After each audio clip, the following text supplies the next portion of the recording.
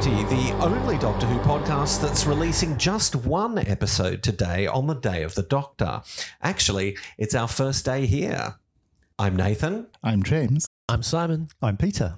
It's been a mere moment since we were discussing the 50th anniversary special of Doctor Who, but there's a lot more to say and still more people left to say it. So here we are again, remembering what happened on the Day of the Doctor.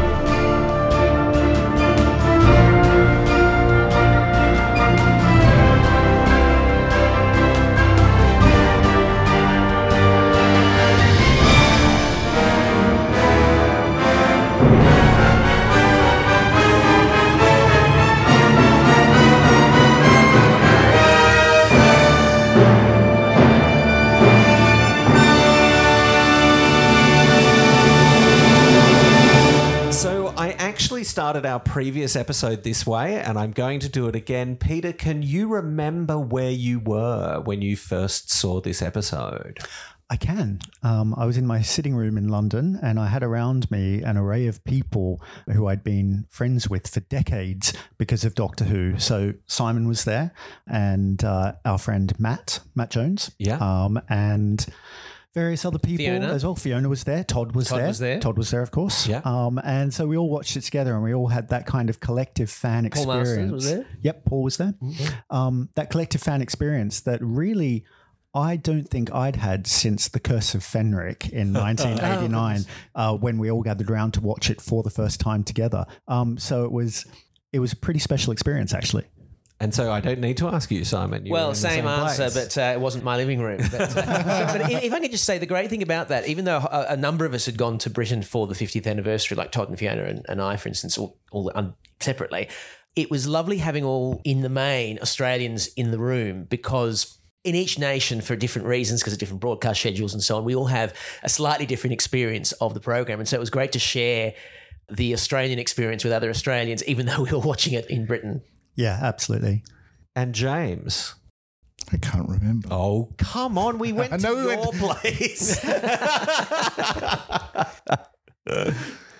Yeah, I just seem to remember turning up with a lot of sparkling Shiraz at 6 o'clock in the morning or something, and we had a few drinks. I had to drive, so I had to be well behaved. And then we watched it on iView, and then you and I went to the cinema, to the Dendy up the road here, and watched it again in 3D. That was when I was living in Waterloo, wasn't it? Yeah, that's right. Yeah. It was the culmination of a pretty amazing week, I think. And, Flight Through Entirety is partly about our experiences of watching Doctor Who as much as it is about the show itself. And so this was pretty seminal. I have very, very strong memories of watching the Five Doctors for the first time.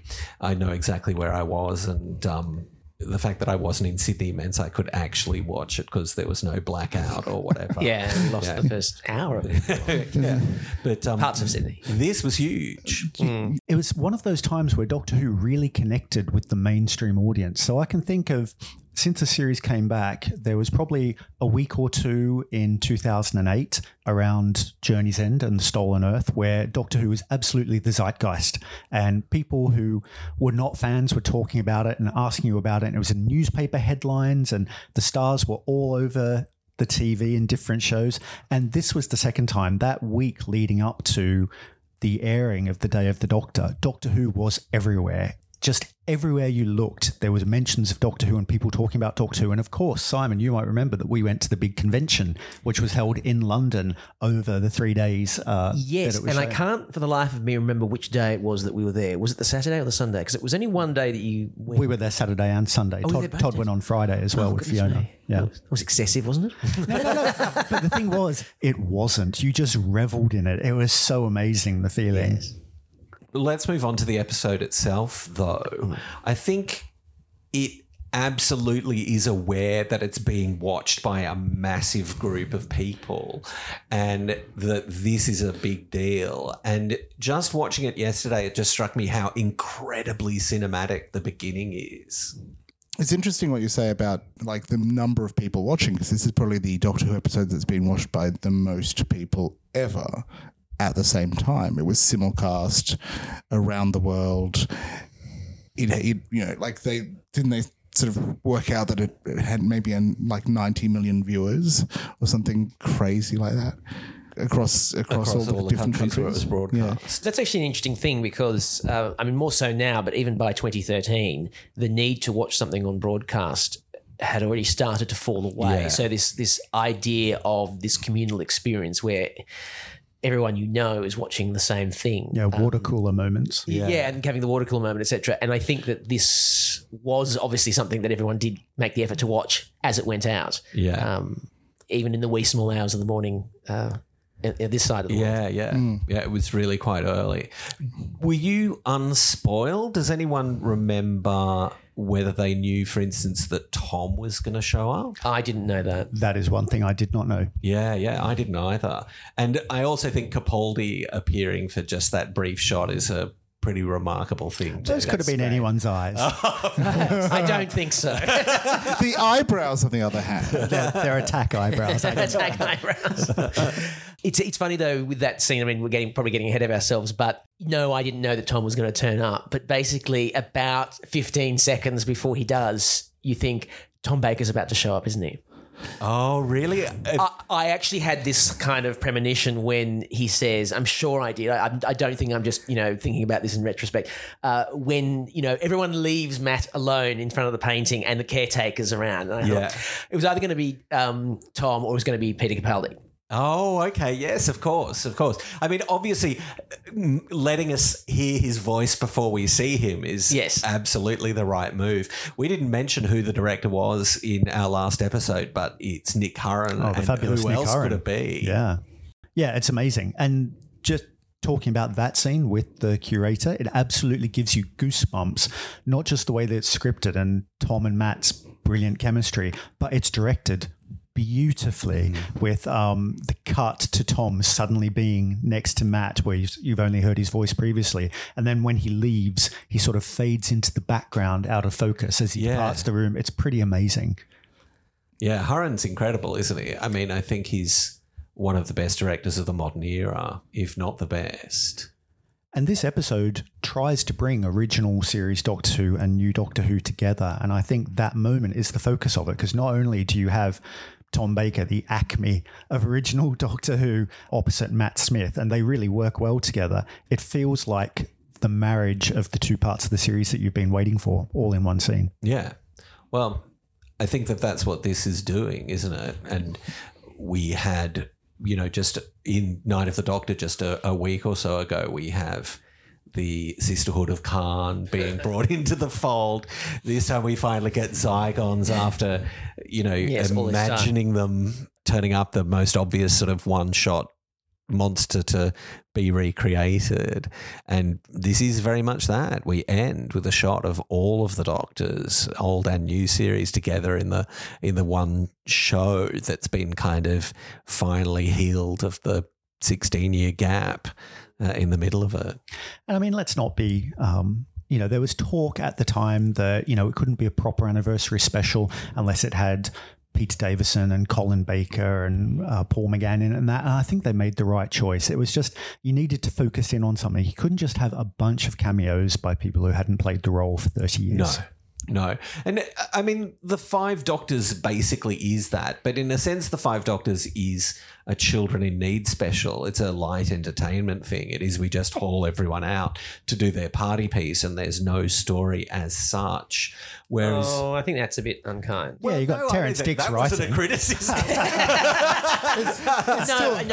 I think you're retconning the fact that it was part of Children in Need. To justify that. I mean, watching it as an 11-year-old in Australia. It was the best thing ever. Best thing ever. Yeah. Watching the last half hour of it as an 11-year-old in Australia until it was repeated in January. The Five Doctors is my earliest memory of Doctor Who. And you'd have been like 3. 4. Yeah, 3 or 4, yeah. But what we have here is a bit more ambitious than the Five Doctors because it is trying to tell a story about ambitious. the Doctor. Yeah. I mean, Five Doctors is confident and fun and funny and wonderful in all sorts of ways. And I guess it takes the same approach to story as this does. I mean, this is telling two stories, but they're both individually fairly straightforward stories. There's a point that Moffat has made in interviews, which is that Doctor Who is rarely about the Doctor, and this story is about the Doctor. The Doctor is the focus of this story in a way that events usually happen around him and he happens to events, but events don't happen to him. And you can't view the special in isolation. It's the day of the Doctor, but we've also had the name of the Doctor, the night of the Doctor, and we will have the time of the Doctor. So it's kind of the whole anniversary year is about the Doctor and what he stands for. Yeah. It's an episode about big things, deservedly about big things. I think, of course it's the 50th, but it's going to be about the biggest thing that we never saw in Doctor Who, which is the Time War. Yeah. And the Time War is the thing that bridges classic Doctor Who and new Doctor Who in the fiction of the show. Yeah, it represents the interregnum. Yes, exactly. So what do we feel about how that's portrayed and how that's realised? Can I answer my own question? Yeah, please. That's one of the disappointments for me about it. I mean, I love it. There's so much about it to love. There's so much about this to love. But I just don't think it all quite lands. Agreed. And unfortunately, the Time War is, as shown in those, not the very opening scene, but early on, I actually find it quite unimaginative. It's sort of new Star Wars meets Terminator with all the operatic and choral incidental music, which says, this is dramatic.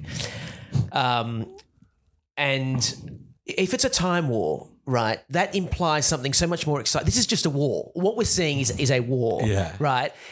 That could be anything. Whereas a time war, you're talking about abstract. Exactly. A time war is something between two races capable of time travel. It almost needs to be incredibly funky, and the ultimate weapon is to go back in time and prevent your enemy from actually being born or whatever, which is kind of actually what the Time Lords try to do in Genesis of the Daleks, right? Which is what starts the Time War. That's a good way. I don't know whether it's stated. It's not stated in the show. It's obviously that was Russell's thinking. Yes, okay, but that's a backstory. That's not something that's and notice that the Zygon's planet was destroyed in the early years of the Time War. Yeah, and we've had the Nestines as well, who've been affected by the Time War as well. Yeah, Russell's Time War is utterly unfilmable, isn't it? And I think deservedly so. Yeah. You were mentioning the other day, like Russell's version of the Time War is just completely, like you say, unfilmable. It's inconceivable. It's fantastic. I don't know that any of that's true, sorry, because I don't get the sense that when I hear that the fact that the Zygon planet or the Nestine planet or whatever it is destroyed by the Time War, I'm not getting that it's anything other than a great big bomb destroying. No, that's not what I mean. Like when Russell writes about the Time War, it is like the language, the description is, the sometimes king, the nightmare child, the silver devastation, the Medusa gas cascade. But all that kind of stuff is just bollocks, No, but it isn't. It doesn't. No, it's just words. It's not actually. It's not actually interesting. But Simon, I think that gets to the heart of what you're saying. Even if you don't particularly like the words that Russell uses, he's describing the war in abstract terms. So that it's just this thing off to the side which you can put anything onto it that you want to. You can't imagine this is actually. Fair. And that's my point. Yeah. Fair enough from that point of view. But I still think that there's a much more interesting way of, even if it's just a couple of lines of dialogue, to describe the kinds of things that might be happening in a time war, which aren't just a whole lot of Dalek flying saucers attacking Gallifrey. I think, though, that the Time War that we get here is the most gun Time War imaginable. Well, and that's why I don't like it. But that's why the Doctor shouldn't be being involved in it. Yeah. Exactly. Yeah. I mean, I've never liked this kind of thing. I mean, Doctor as the soldier. I mean, I spent my childhood watching, the Pertwee Doctor on repeats. I'm not that old. Being anti-military, not in the same way that we come to see in Capaldi, but still being the gun is the last resort. Yeah. I'm not saying it makes it terrible as a result. I'm just saying it makes it not nearly as interesting as it might. But surely that is the point of the episode and the character of the War Doctor, is to show that this war has perverted this character. Obviously. And the purpose of the story is not just to heal the division between the original and new series. It's to heal the damage that's been done to that character by the Time War. Yeah. Or by Russell. Like Russell makes the Doctor someone who has killed all of the Time Lords. Yeah. And we kind of justify that in End of Time Part 2 because the Time Lords are now totally evil and utterly genocidal as well, in a way that we're not going to mention in this episode. In this episode at all. This is arguably before the event. It's happening at the same time. Oh, right. Because the General says, the High Council have their own plans or whatever. Yes. And their plans are, let's kill everything. But it's not just that, because like in End of Time, there is a line which is the moment has been stolen. Yeah. So Russell invents the moment. Yes. Right, okay. And so this is actually retconning that. Yeah. No, it's happening at the same time. Yeah, So the General is exactly the same downstairs time. or in Arcadia or something at his sort of fabulous table, and then Timothy Dalton's upstairs spitting and yelling at people. And throwing diamonds through time. Do we like the fact that all the Gallifreyans seem to be dressed like this is Sisterhood of Khan?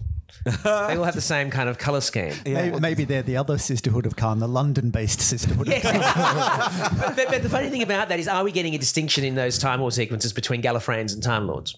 Maybe. Because there is that suggestion that not all Time Lords are Gallifreyans, but not all Gallifreyans So are Time maybe they're Lords. Shobogans. How terribly Exactly. boring that would have been. Imagine that. Let's hope no one ever clears that up. I mean, Paging Big Yes, Finish. please don't do that. I have to say I agree with both what Simon and James are saying. Yes, I mean, you agree with me more. I do agree with you.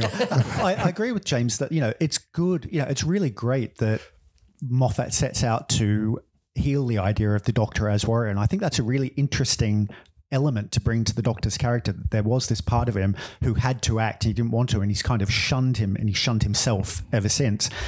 But what Simon was saying about kind of the way that the war is presented, I understand that it's for a wide audience. We want big effects and things like that. But as with the rest of this episode, and I really do like it, there's some brilliant parts of it. It felt like it was one or two drafts away from being really good. And I think if Moffat had had more time, he might have come up with something cleverer to depict the actual Time War rather than Daleks attacking from the sky and people running away. Yeah, I worry that it's actually one or two drafts too many, maybe. It could be the other problem. Maybe, yeah. Do you think that's because this story went through production hell? They did try and get Eccleston for quite a long time before he said no. Yeah. And there were also points at which, after Series 7 is completed, the only main cast member who is contracted to Doctor Who is Jenna Coleman. Right. So there was a point where if Matt had actually gone, I'm done, no anniversary special. Like he wrote a version of the script called The No Doctors. I mean, Absence of the Doctor. I mean, I don't think that was ever seriously entertained very long. I think there was no indication that Matt was never going to come back, even though he was not officially under contract. And he's not contracted. I think for maybe half a day, Moffat sat there thinking, if I don't have any doctors, what do I write? But it was never a serious script or a version of the script. I think the thing that really mucked it up was that for a long time, it was going to be Eccleston's Doctor. And I think that would have made actually for a better story. It would have made for a more cohesive story within the fiction of Doctor Who. But having said that, if we couldn't get Eccleston, I think this was an elegant way out of it. Yeah, I don't think that it changes it all that much. No. I think it's just nicer for us as fans had Eccleston been in there. Yes. But I don't actually think... and obviously some things would have been different, but at the same time, I don't know whether the certain fundamental things that I'm complaining about would have actually been different. I kind of disagree with that. I think it's actually better for having her in it because not just the sort of superficial points where, like Eccleston in Rose is newly regenerated. It's very clear. Yes, it's very clear that he's just regenerated. So it doesn't work on that level, but I think it doesn't work for the character because this is not a man who would commit genocide. This is a man who has committed genocide and regrets it and is completely broken by it. So, but do we know how different the Eccleston version would have been? Was the Eccleston version anything more than a script outline, is what I'm sort of saying? I don't think it's ever leaked, but I do know that Stephen wrote some of it because he showed it to Christopher Eccleston. And then seriously considered it being McGann's doctor. But then the BBC rejected And the that. BBC said, no, he's not big enough. Yeah. Paul McGann It is wouldn't not have really big enough.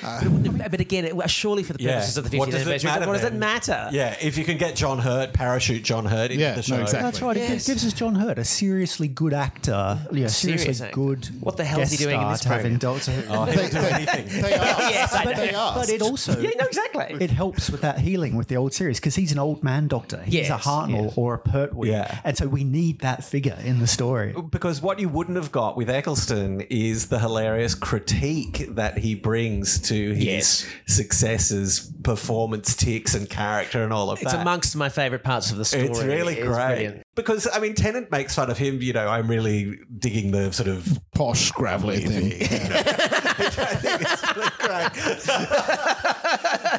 And so he gets to do that. And so that's a big element of the old series that would otherwise not have been there. Yeah. I don't think you can have Eccleston critiquing his successors because he's like them. Yes, he's part of the new thing. In some respects, John Hurt is the distillation of the original series Doctorness. Yeah, yeah. Yes, they brought back Peter Davison. He would have turned to David Tennant and said, do try and speak English, Doctor. Yes,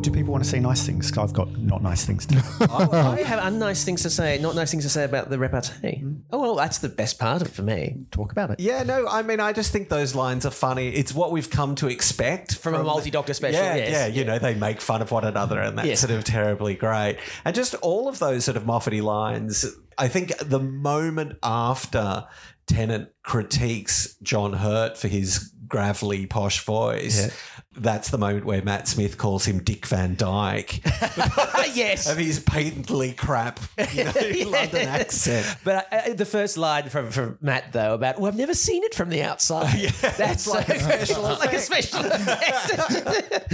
Yeah, it's just nice for them to. I mean, it's the old sort of fancy pants scarecrow thing, Yeah. but on speed. And I don't know whether it's the sort of the bickering between Troughton and Pertwee and the Three Doctors that means that this has to become a staple of. I mean, that's clearly what everything has been based on in every multi-doctor gathering is those scenes from the Three Doctors, and they are unbeatable. Yeah, and arguably that's one of the things wrong with the Five Doctors is that there isn't enough doctors together Yes, I mean, that bit in at the end of, pairs. And, that bit at the end of the Two Doctors where the second Doctor turns to the sixth and says, I think space and time should be big enough for the two of us.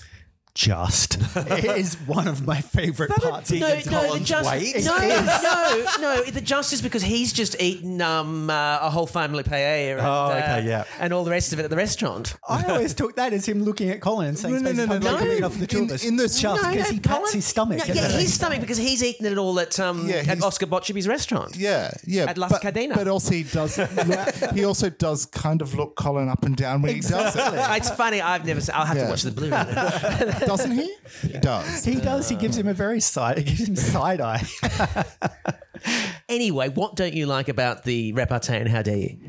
It's Stephen Moffat. He's a sitcom writer, a very accomplished and skillful sitcom writer. I think it's fun. I think it's really fun. And I like the repartee between David Tennant and Matt Smith, but it doesn't quite hit the spot for me sometimes.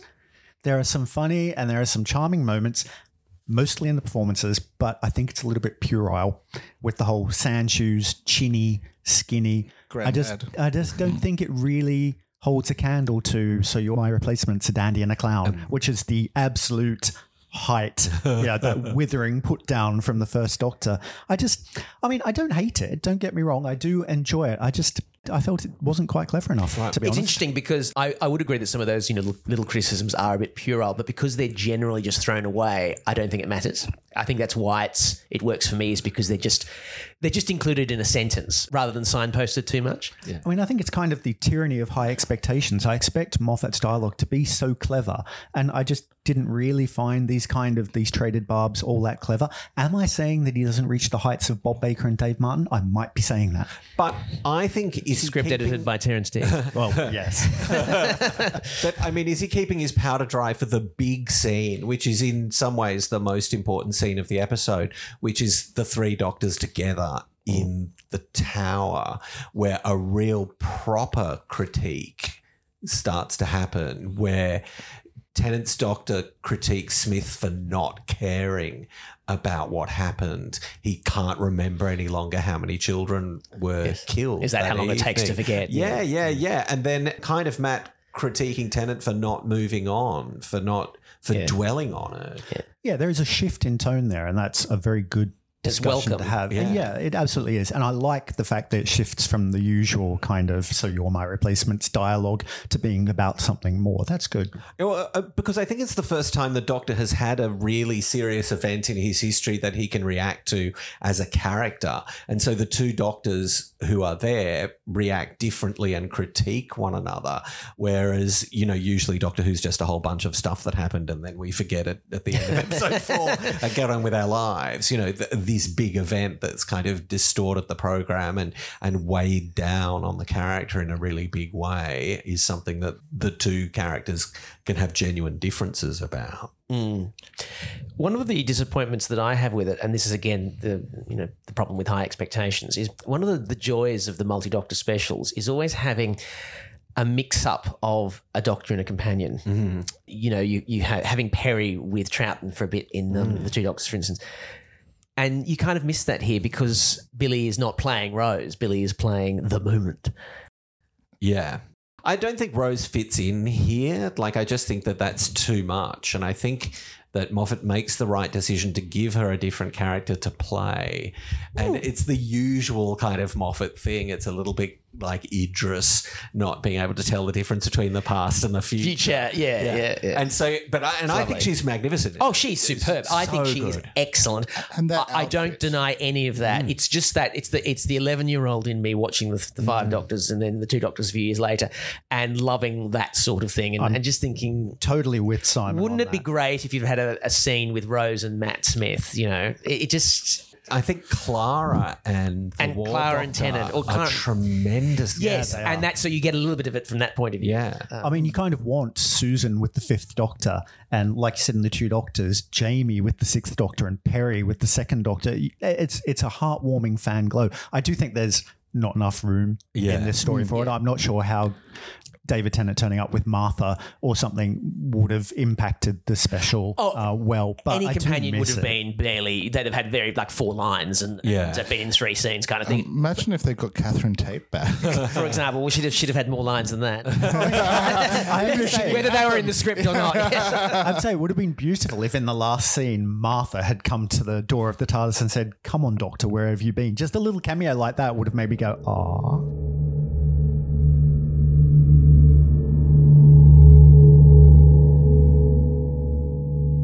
He is very restrained, isn't he? In that the two stories that he tells in this episode are fairly straightforward, and he has nearly an hour and 20 minutes to play with, and that does give the story time to breathe. I think it's not as frenetic as some other new series episodes have been, and so it just gives us time to do that character exploration, which is so crucial for what this story is doing. I mean, I think sometimes it gives it a little bit too much time to breathe. I think those early scenes with David Tennant and Elizabeth go on forever. They're a bit self-indulgent. Yes, they are. But I mean, the opening scene where we do that sort of giant set piece with the helicopter flying over London and suddenly London's back. Yeah, you can't not like that. I mean, that's a great way to start the show. Oh, but we haven't spoken about the way the program really does start with the fabulous recreation of the Heart and Left credits in widescreen. Widescreen, stereo. And when I say 3D. widescreen, I mean widescreen, not stretched. Yes. Yeah, well, I mean, I love that thing too. We're back at Coal Hill School as well. Now, is that by any chance the same building as Remembrance? It is. No, it's not. No. That building is in Wales. Whereas is it right? Okay. Yeah, I do love the name of the head of the Board of Governors. Yes, it's Ian Chesterton, isn't it? isn't it? You know. Yeah. I like the fact that the doctors put a convenient sign towards the scrapyard right up next to the school in case Susan loses her way in the fog. Or something. It's a bit like, I mean, in Unearthly Child, she lives quite far away from the school. They have to get in a car and follow her. Oh, no, it's cheating. It's terrible. But like, whatever. It's just they've taken the door off the hinges finally. It's just sort of lying there for no particular reason. It is very odd. But I mean, that whole scene is terrifically funny, and Matt and Jenna are wonderful together. Like that, you know, will there be cocktail scene, the Florana speech. So, do you notice the time on the clock? No. It's 5:16, which is when the first episode went was out. broadcast. Yeah, perfect. You're about to tune in for a brand new adventure. Yeah, but all that stuff with Queen Elizabeth in the Zygon is a bit tedious, and I hate to say it. I mean, the Zygons are something that I've wanted to have come back for the entirety of my fandom. Yeah. And is something that has been missing, and unfortunately, once again, it's like, I think the essence of what made the Zygons great is lost. They just become this sort of thing. Yeah, they're slavering, lurching monsters. Rather than this claustrophobic, insidious, dangerous sort of thing. They're just a bit of comedy, really. Yes, dare I They say certainly it. become that. Dare I say it, they're not John Woodnutty enough. Yeah, well, I think that's probably the thing. I think that it's the fact that they don't get to be characters outside of being Zygons. I want my Zygons to say the polar ice caps must go, the mean temperature must be raised. 3 degrees. I don't want them to lurch from the shadows going, "Bleh." My family has served this country for 7 centuries, but that seems not to count these days.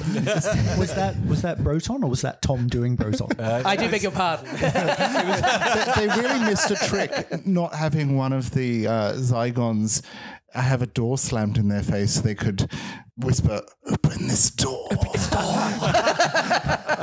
But the bit with Osgood and the inhaler is great, especially after they've had their memories wiped, and you know the Zygon one passes over the inhaler and then puts finger to the lips. I think that's Brilliant. so good. That's Such a great In our last No. episode, it's That's- kind of like That's actually the human. Like, she took her puffer back. She hands it to the Zygon and goes, "Shh." No, but when the Zygon Osgood in the previous sequence, the Zygon Osgood looks over her. She's on the floor crying and whatever, in a state, and says, "Oh, I hate having one with a defect. Can I have my inhaler, please?" And so the Zygon would have the inhaler at that point. No. She pulls the scarf and runs off. She escapes the Zygon and takes her puffer back. Sorry. Oh, okay. I watched it last night. That's an important distinction, though. well, like, is but it's it though? nice, though. Do It we kind of need works to know? nicely either way. Yeah. They know, like they Yes. actually realise which one is the Yes, Zygon and which their isn't. memory's been erased insofar as which one's a Zygon and which one's a human, but not in that which one of them has the inhaler. No, but so they've worked it out. Yes, exactly. They've worked it out. Yes. And the That's what I'm brilliant saying. thing is that they both agree to it. So they're not agreeing to this thing for space reasons because their mind has been wiped. Yes. They're actually going along with this negotiation plan because they realise it's best for all of them. Yeah, it's a really nice very touch. good. Very- And it's such a great moment. It's such a great character moment as well because it makes you realize that actually there might be some kind of affinity between the Zygon and the human that it's Yeah. copied, but there might be something going on there because they do share this little smile with each other, and you think, I think they probably like each other. Yeah. And I think that will be continued in the Zygon two-parter that's coming up in future years. Which I think is extremely good, I have to say. I mean, that look Watch it is again. that look is the basis of an entire two-parter. Basically, yeah. But her performance is just generally so good. as well. She's wonderful, isn't so she? good. Yeah. It's just such a shame that we have such a fan-pleasing thing as bringing the Zygons back, which I'm totally on board with, but then we lose what their essence Exactly, is. We lose yeah. what they could be any monster being brought back. And I they think could actually, be ice warriors. Yeah, and I actually think that it's a waste in this 50th because there's too much else to do. And so you're not going to bring them back with the right amount of bang. That's right. And the reason that they're sort of slavering monsters is that they don't have anything particularly Zygon-esque to do. apart from Exactly. And people's there's nothing really for them to do. And that's the problem. It's a very one-dimensional bit of story. Yes, they're a plot device. Exactly. Well, in fact, it's the story that's interrupted by the moment. Effectively, isn't it? yeah. So it's not an important story in itself. And it's slightly weird that both doctors are involved in it from different ends as well. Yes. But it is extremely thin, like not very much happens. And so we don't get the opportunity to hear very much from the Zygons. There's that one that comes in and speaks to Queen Elizabeth with the whispering voice, but otherwise we don't get any of that. And actually, I don't like the Queen Elizabeth. I don't think. I mean, she's no Kate Blanchett. You weren't a fan of Gavin and Stacey? This is Stacey from Gavin and Stacey. I never watched that. So she is. Well, there you go. See, being cast because you're someone is not a good decision for me. Well, no, we don't know. In a who role like like this she was cast. What? Yes, exactly. Yes, it's anyone. Like I don't mind her, but It's yeah. I just think it's. It felt like it needed a star name. It needed a, dare I say it, Helen Mirren or someone like that to actually lift those scenes because it's someone like that playing her. But you're kind of suggesting that it is a star name. No, but it needs a star name who's a star name because they're really good. Yeah. Yeah, as opposed to just being she's a comedy a comedy star. person. Yeah. She's a well-known actress for television at this point.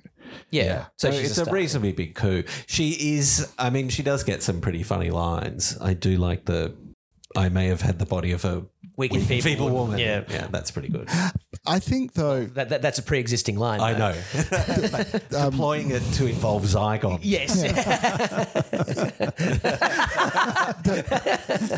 the problem is when you have to set it to have a young Elizabeth, Yeah. who are your choices for a famous gravitas? Yeah. Well, Holding we've actress already seen of that- old Queen of that Elizabeth, age. hadn't we? In the Shakespeare Code. And so this is kind of Moffat delivering on a running gag that Russell has. Yes. So firstly, the Shakespeare Code, we get Queen Elizabeth is angry at the Doctor for something and we don't know what it is. Yeah. Then in End of Time Part 1, we discover he's Just married had her. sex with her or something. And then we see the marriage finally here. And aren't there other references to Queen Elizabeth as well throughout the program? I mean, apart from the fact that at the end of Curse of Peladon, they're going to dash off to the Elizabeth first. Yeah, part one of the chase. She appears. But isn't there another reference to in A Christmas Carol maybe about Queen Elizabeth? I'm going to get confused. He does get married again in the Christmas Carol to Marilyn Monroe. Yes. And so we have seen that the Doctor is married 3 times in the show. So to River Song. He's a polygamist. Well, they die. River Song, Queen Elizabeth first, and nearly Kameka. No, proposed. It's a proposal, not an engagement. Through it. Yeah. He leaves her at the altar.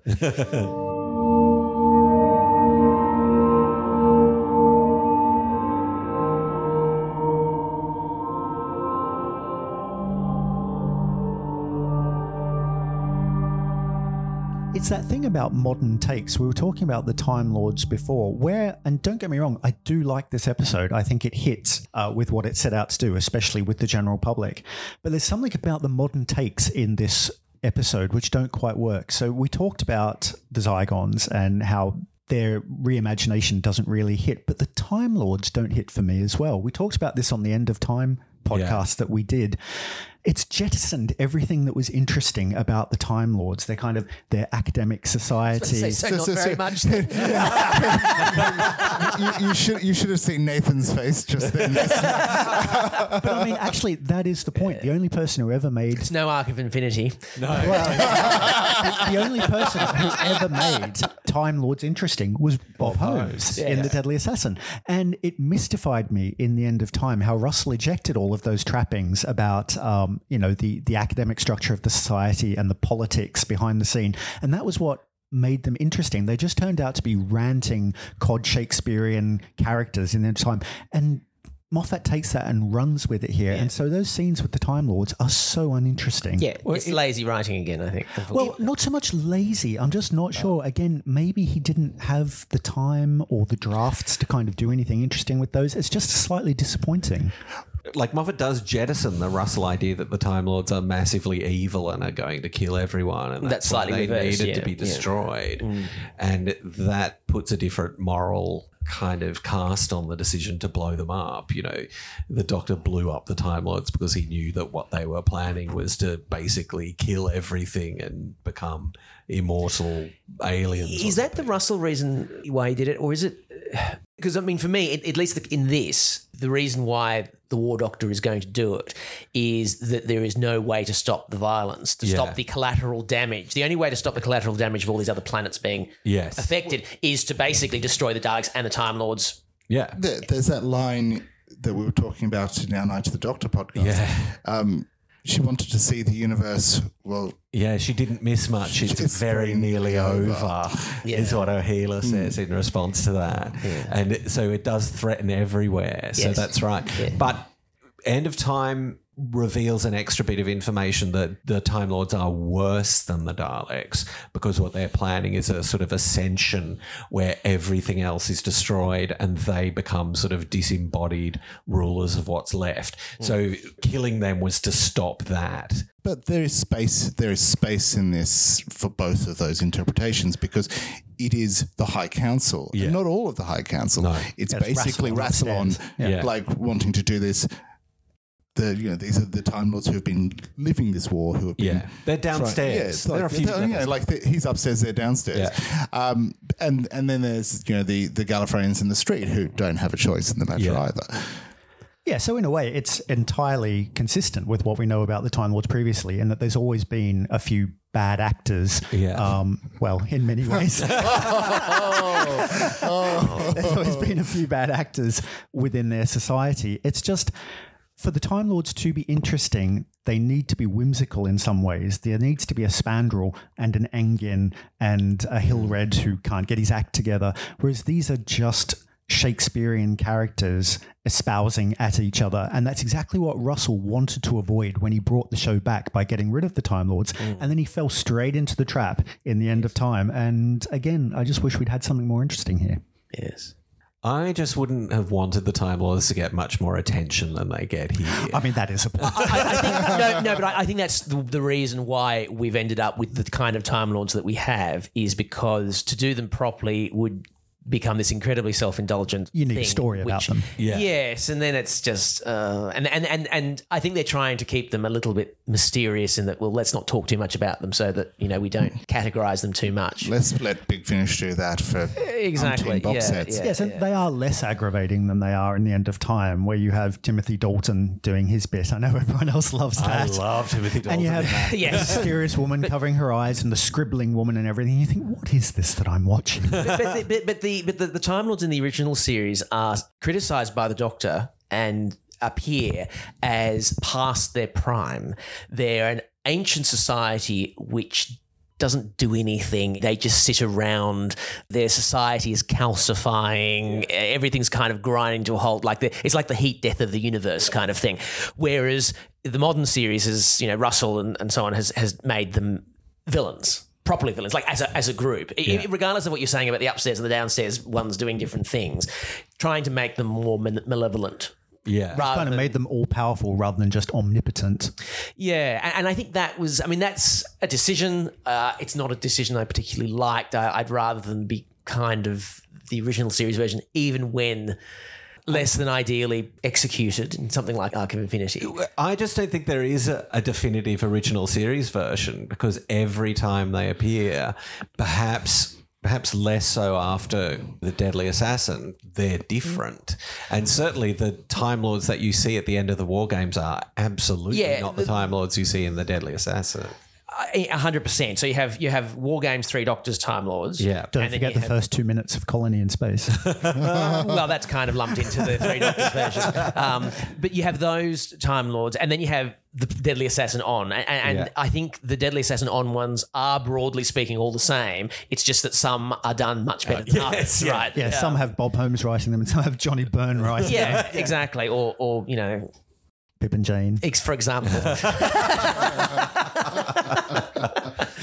But even Invasion of Time, for all its failings, is still a better realisation of Time Lord society. Yeah, Invasion of Time takes the Deadly Assassin and runs with it. Invasion of Time has that version of Barusa, who is possibly the best best Lord we've ever seen. Is Invasion of Time a David Agnew script? It is. I think it is. Yeah, so that It's means it's Graham Williams. Graham Williams and Anthony Yeah. Reid, yeah. Anyway, the point being that they're rubbish in this. They are indeed. They're slightly less rubbish than the End of Time, but they're still They're rubbish. not interesting. They're just a plot device to create this massive war, right? I think that his little friend, like, you know, there's the main general who will later on be shot by Peter Capaldi and The will fabulously turn named into- Ken Bones. Ken Bones will turn into Tanaya Miller in one of the triumphs of frame regeneration. And then his little friend has that fabulous, I love the collar. Like it looks really great. But yeah, I mean, they're an aesthetic thing and we have as little of them as we can get away with. I think. And so when we have the conundrum that they're having in London, where Kate is wondering whether she needs to blow up or seriously considering blowing up London, killing millions of people, because that's better than the alternative. Yeah. I find that parallel, it's all a bit kind of forced and obvious that we're going to have these two decisions, like the Doctor's having to make this decision, the War Doctor's having to make this decision, and Kate's having to make this decision. It's the same decision, really. He just on a different lampshades scale. that. Moffat lampshades that. He says, there's a line from the War Doctor which is, the Bad Wolf Girl, she showed me exactly the future I needed to see. She manipulated all three of them to create this story. Yes, but that doesn't mean it's not. That doesn't make it good, though. It doesn't work because the War Doctor's takeaway from that conversation is that in future, his regret for what he's done will inspire him to save many, many other people, including Kate and the Zygons here. And so he goes back. And so do the other two Doctors. They go back determined to press the button. Yes. And the real thing that the Doctor needed to see was the thing in the tower where the War Doctor makes the decision to set Sonic the screwdriver, sonic screwdriver in motion, and then we have 400 years in the room together, and we can solve the problem in that time. And that's how Matt solves the problem. Even though the door's unlocked. Stephen always foreshadows his reveals, and he usually does it as a gag, which is Well, that's what right, which is what we get here. Yeah. We get Matt Smith saying, "Oh, we're so clever," and Clara bursts in. Yes, there is a punchline. Yeah. But that's fantastic. That's setting that up as that gag in otherwise. Yeah, the software's the same. The face has changed. Yeah, the face. The case has changed in the first line, and the face has changed. Yeah. and then having that payoff at the end, like that's fantastic foreshadowing. Yeah. It's like that's the way to do foreshadowing. Yeah. I just find it hard to believe that, in 400 years he hasn't had to upgrade the OS, which has meant that all current operations have had to start again. Well, We're digging down here. Yeah, because he does give that screwdriver away to River Song, doesn't he? I mean, And he also burns up the screwdriver in the 11th hour and a new one pops out of the TARDIS. Well, it's It all in the was cloud. Wi-Fi. So the TARDIS backs it up. But, Stephen's writing always pays off and it's always clever. And I think we've been sadly lacking in scripts of that easy sophistication since he left the show. Yeah. Watching this just reminded me of the fact that even though, I do think it's a little bit obvious in places, he always pays you off as the viewer. Yes, you can't complain. At the end of the day, I can pick faults with it. Yes. I can pick a fair number of faults with it. For me, just my own personal sort of things. But at the end of the day, I still really like it. I still enjoy it.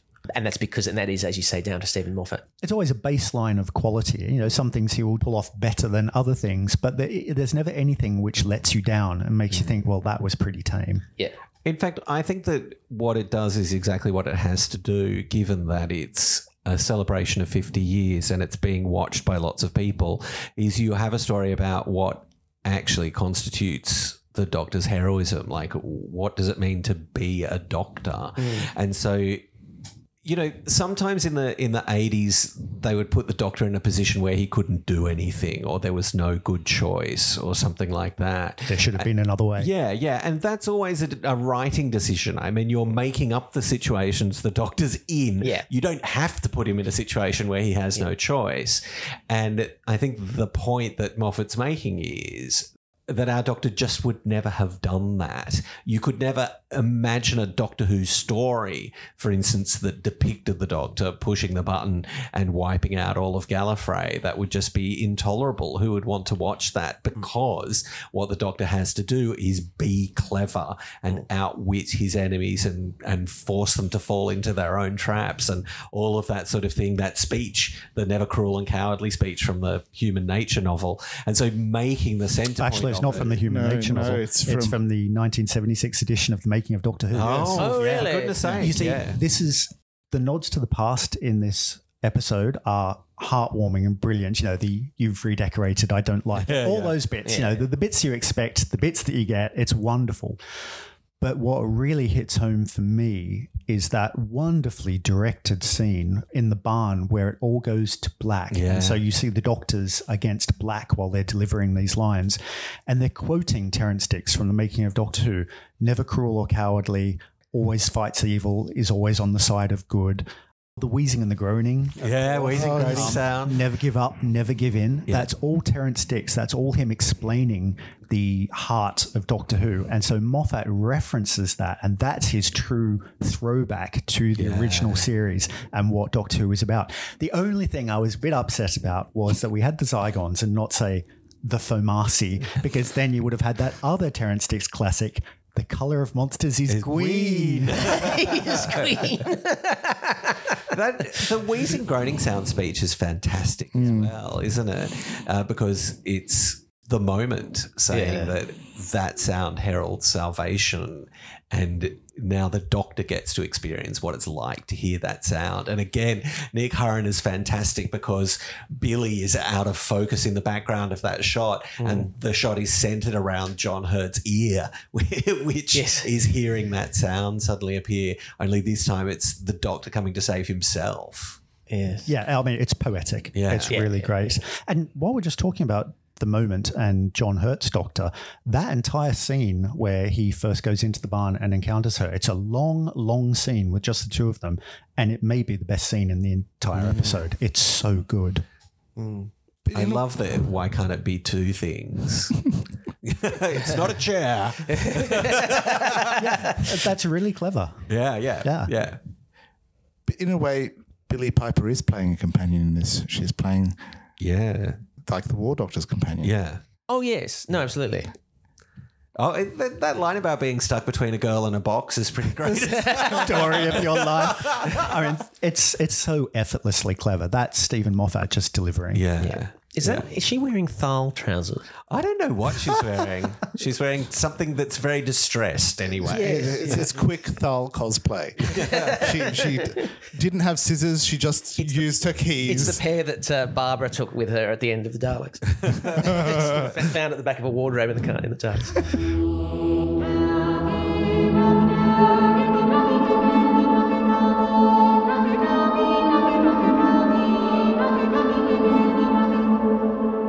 The problem is that, and I think Peter touched on this earlier with like the weight of expectations, and something that's going to be the 50th anniversary special is going to have a weight of expectations on it, which are going to be impossible to be met. Yeah. And you always end up with, whether it's Doctor Who, whatever it is, something that I often find is enjoyable but slightly unsatisfying.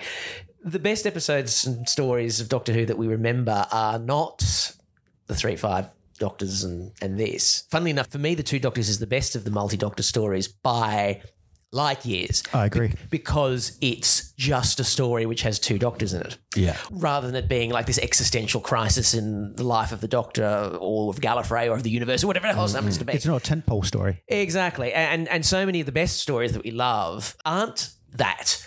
You know, they're just a story. Blink is just an episode. Yeah. And yet it's probably one of the best things that the modern program has produced. Pyramids of Mars is just a story, but it's probably one of the best stories ever produced of the classic series. Except for episode 4, obviously. Scratch Pyramids of Mars. let's put in Scenes of Doom or I knew you were going to say Seeds of Doom. Yeah, because you know I love it so much. The Green Death, despite the chroma key. You know what I mean? So, but the point being that it doesn't have to be about the end of the universe for it to be the best thing and everything. The problem with these sorts of stories is that the stakes are too big that I just can't quite get involved in it in the same way. Yeah, I guess for me, though, this is an extra thing that we got to have. You know, we had a normal season, we have a Christmas special, we have this big extra thing celebrating the program in a really public way that involves everyone. Yeah. And so I do think it's appropriate to have Daleks in it, you know, have it be about the Doctor and also to kind of reorient the show to kind of bring the classic series back into the fold. I completely understand how you end up with this. I'm just saying that it's never going to be good enough for me. It's the problem. That's what I'm trying to say. It's never going to be good enough. I would argue, actually, of the multi-Doctor stories that are celebrations, this is the best. Yeah, I think so too. In terms I'll give it that, given that I think the Three Doctors is pretty bad. don't get me wrong. Love the Five Doctors. And love the Five Doctors for emotional reasons rather than rational reasons. But in terms of script, acting, special effects, the meaning of it in the mythology of the show, this is actually better than those others. It's actually a thing of the time, though, isn't it? Because this one is very much of its time in terms of how television's made and what things are like. The Five Doctors is also very much of its time. It's so much more British. It's so much more of it's this restrained celebration where we're all going to walk about the place and that's about all that happens. You know what I mean? Get together for a bit of a party. Get together for a bit of a party, but not too much of a party. Just restrain ourselves. Just some light bondage. just those little things that Richard Hurndall is chewing on. Yes, exactly.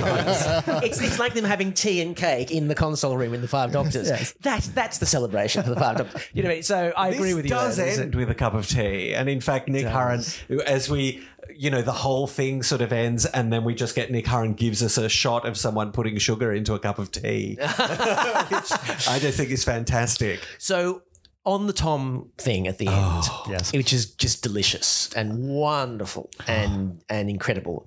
Goosebumps. Yeah. But can I say the word but? Yeah.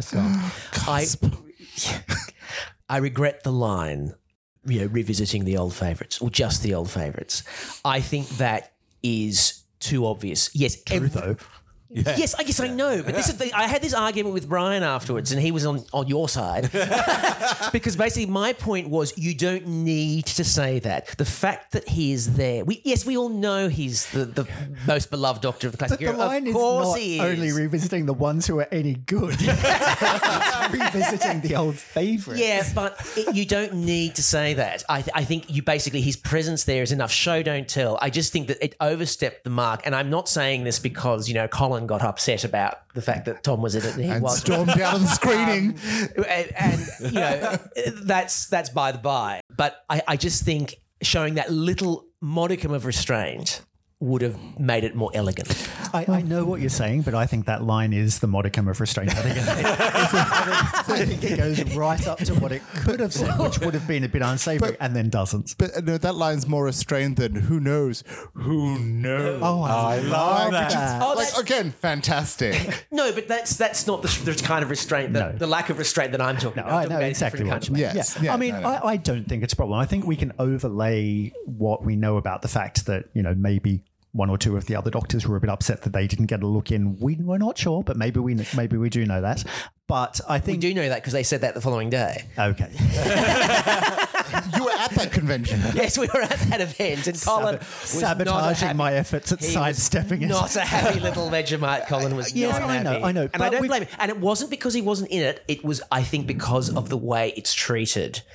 There's just a lack of a realistic appraisal of what the history of the show has been like. That Tom was the Doctor at the time when it was so popular and so important, and he is spectacular. I appreciate all that. He's so good. But the other thing is, he's the logical one to have in the special. Exactly, of course. I'm not saying that's wrong. No. but this week, every living doctor is involved in something. Yes. And the Five-ish Doctors reboot isn't a bit of ephemera, a bit of fluff, or something that doesn't matter. It's spectacularly great. It's Superb. It's far better than this. Yeah, it's a well scripted comedy directed by Peter Davison. Like they were involved. Yes, but no, I get what you're saying, and I get why Colin was upset. And by that. Davison on the Sunday said, when everyone was saying how brilliant the Five-ish Doctors reboot was, and he said, and one of the questions was basically, and innocently put, was there anyone that you wanted to be in it that said no? And Davison said, yes, there was one person. So that was Tom, And right? that was Tom, right? Yeah. We assume. Yeah. And that's when it goes back to what I'm saying before. It's just unfortunate that the greatest living doctor is that person. It behaves like He's a bit of a dick. Is a bit of a dick about it. Still, even despite all of the years of soul searching he's done and building bridges, bridges back and stuff, it seems like that's just the bridge was about to be rebuilt and it was just demolished in one line. Perhaps he's just aware that the general public holds him in far greater esteem than any other living doctor. And show more modesty about it. I'm not saying that is a good thing. I'm not saying that he shouldn't be more open about it. I'm just saying that maybe we can't lay that interpretation of that line at his door. Okay. I'm not laying it at his door. Certainly not. Sorry, this conversation has gone in a different direction. I'm just talking about there is a script writer who is aware of all of this. That script writer, that showrunner is completely aware that all this exists, and yet that line, for some reason, he couldn't stop himself putting that line in. But maybe that showrunner doesn't care about the behind-the-scenes politics and cares more about the fact that the audience is watching it and going, that's my Tom doctor, Baker. that's the old Yeah, favourite. I'm not saying it because of the behind-the-scenes politics. I'm just using that as an illustration as to why it's just more elegant to not have had just that one line, just I that get one what you're half saying. line. It's not even a full line. Yeah.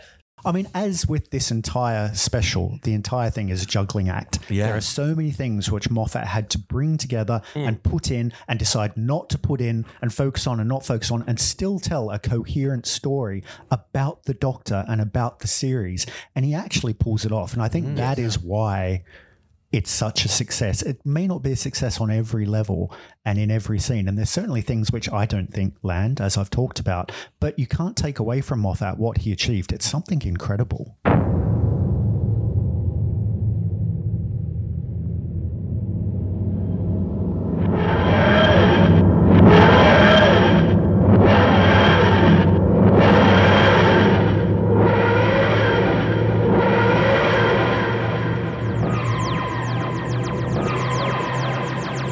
Well, dear listener, that's all we have time for now. We'll be back in a couple of days to discuss the real 50th anniversary special as Peter Davison, Colin Baker and Sylvester McCoy join forces in the Five-ish Doctors reboot.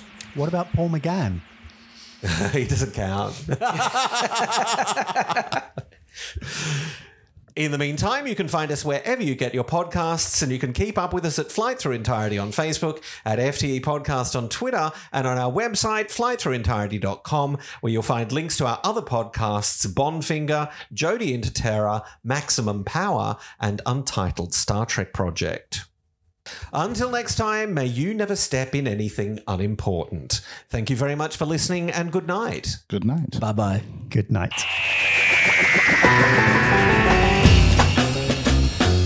That was Flight Through Entirety, starring Nathan Bottomley, Peter Griffiths, Simon Moore and James Selwood. Theme arrangements by Cameron Lamb. This episode, It's No Arc of Infinity, was recorded on the 24th of July 2022 and released on the 23rd of November.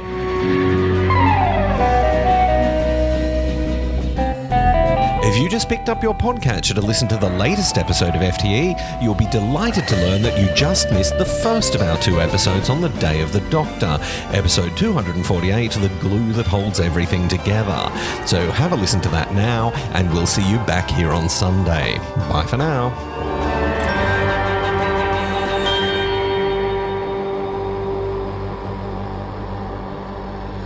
Well, that's the end of the episode. No, I didn't want to end the episode with a soliloquy. Oh no, I think that's it's a good speech. Yeah, that's a good ending. That's a good ending. Because I mean that is it, isn't it? And yeah, there'll be a tag or whatever. Might be this. We didn't even They might talk. be listening to us right now. No, the tag can be that fight over which Osgood is the psycho.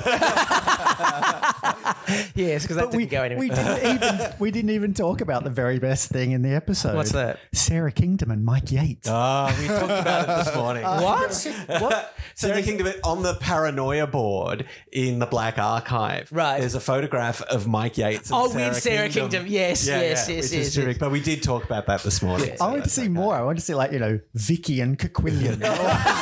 How does No, Please meet. no, but that's the point. The point is it's people who didn't meet together. But how does that work?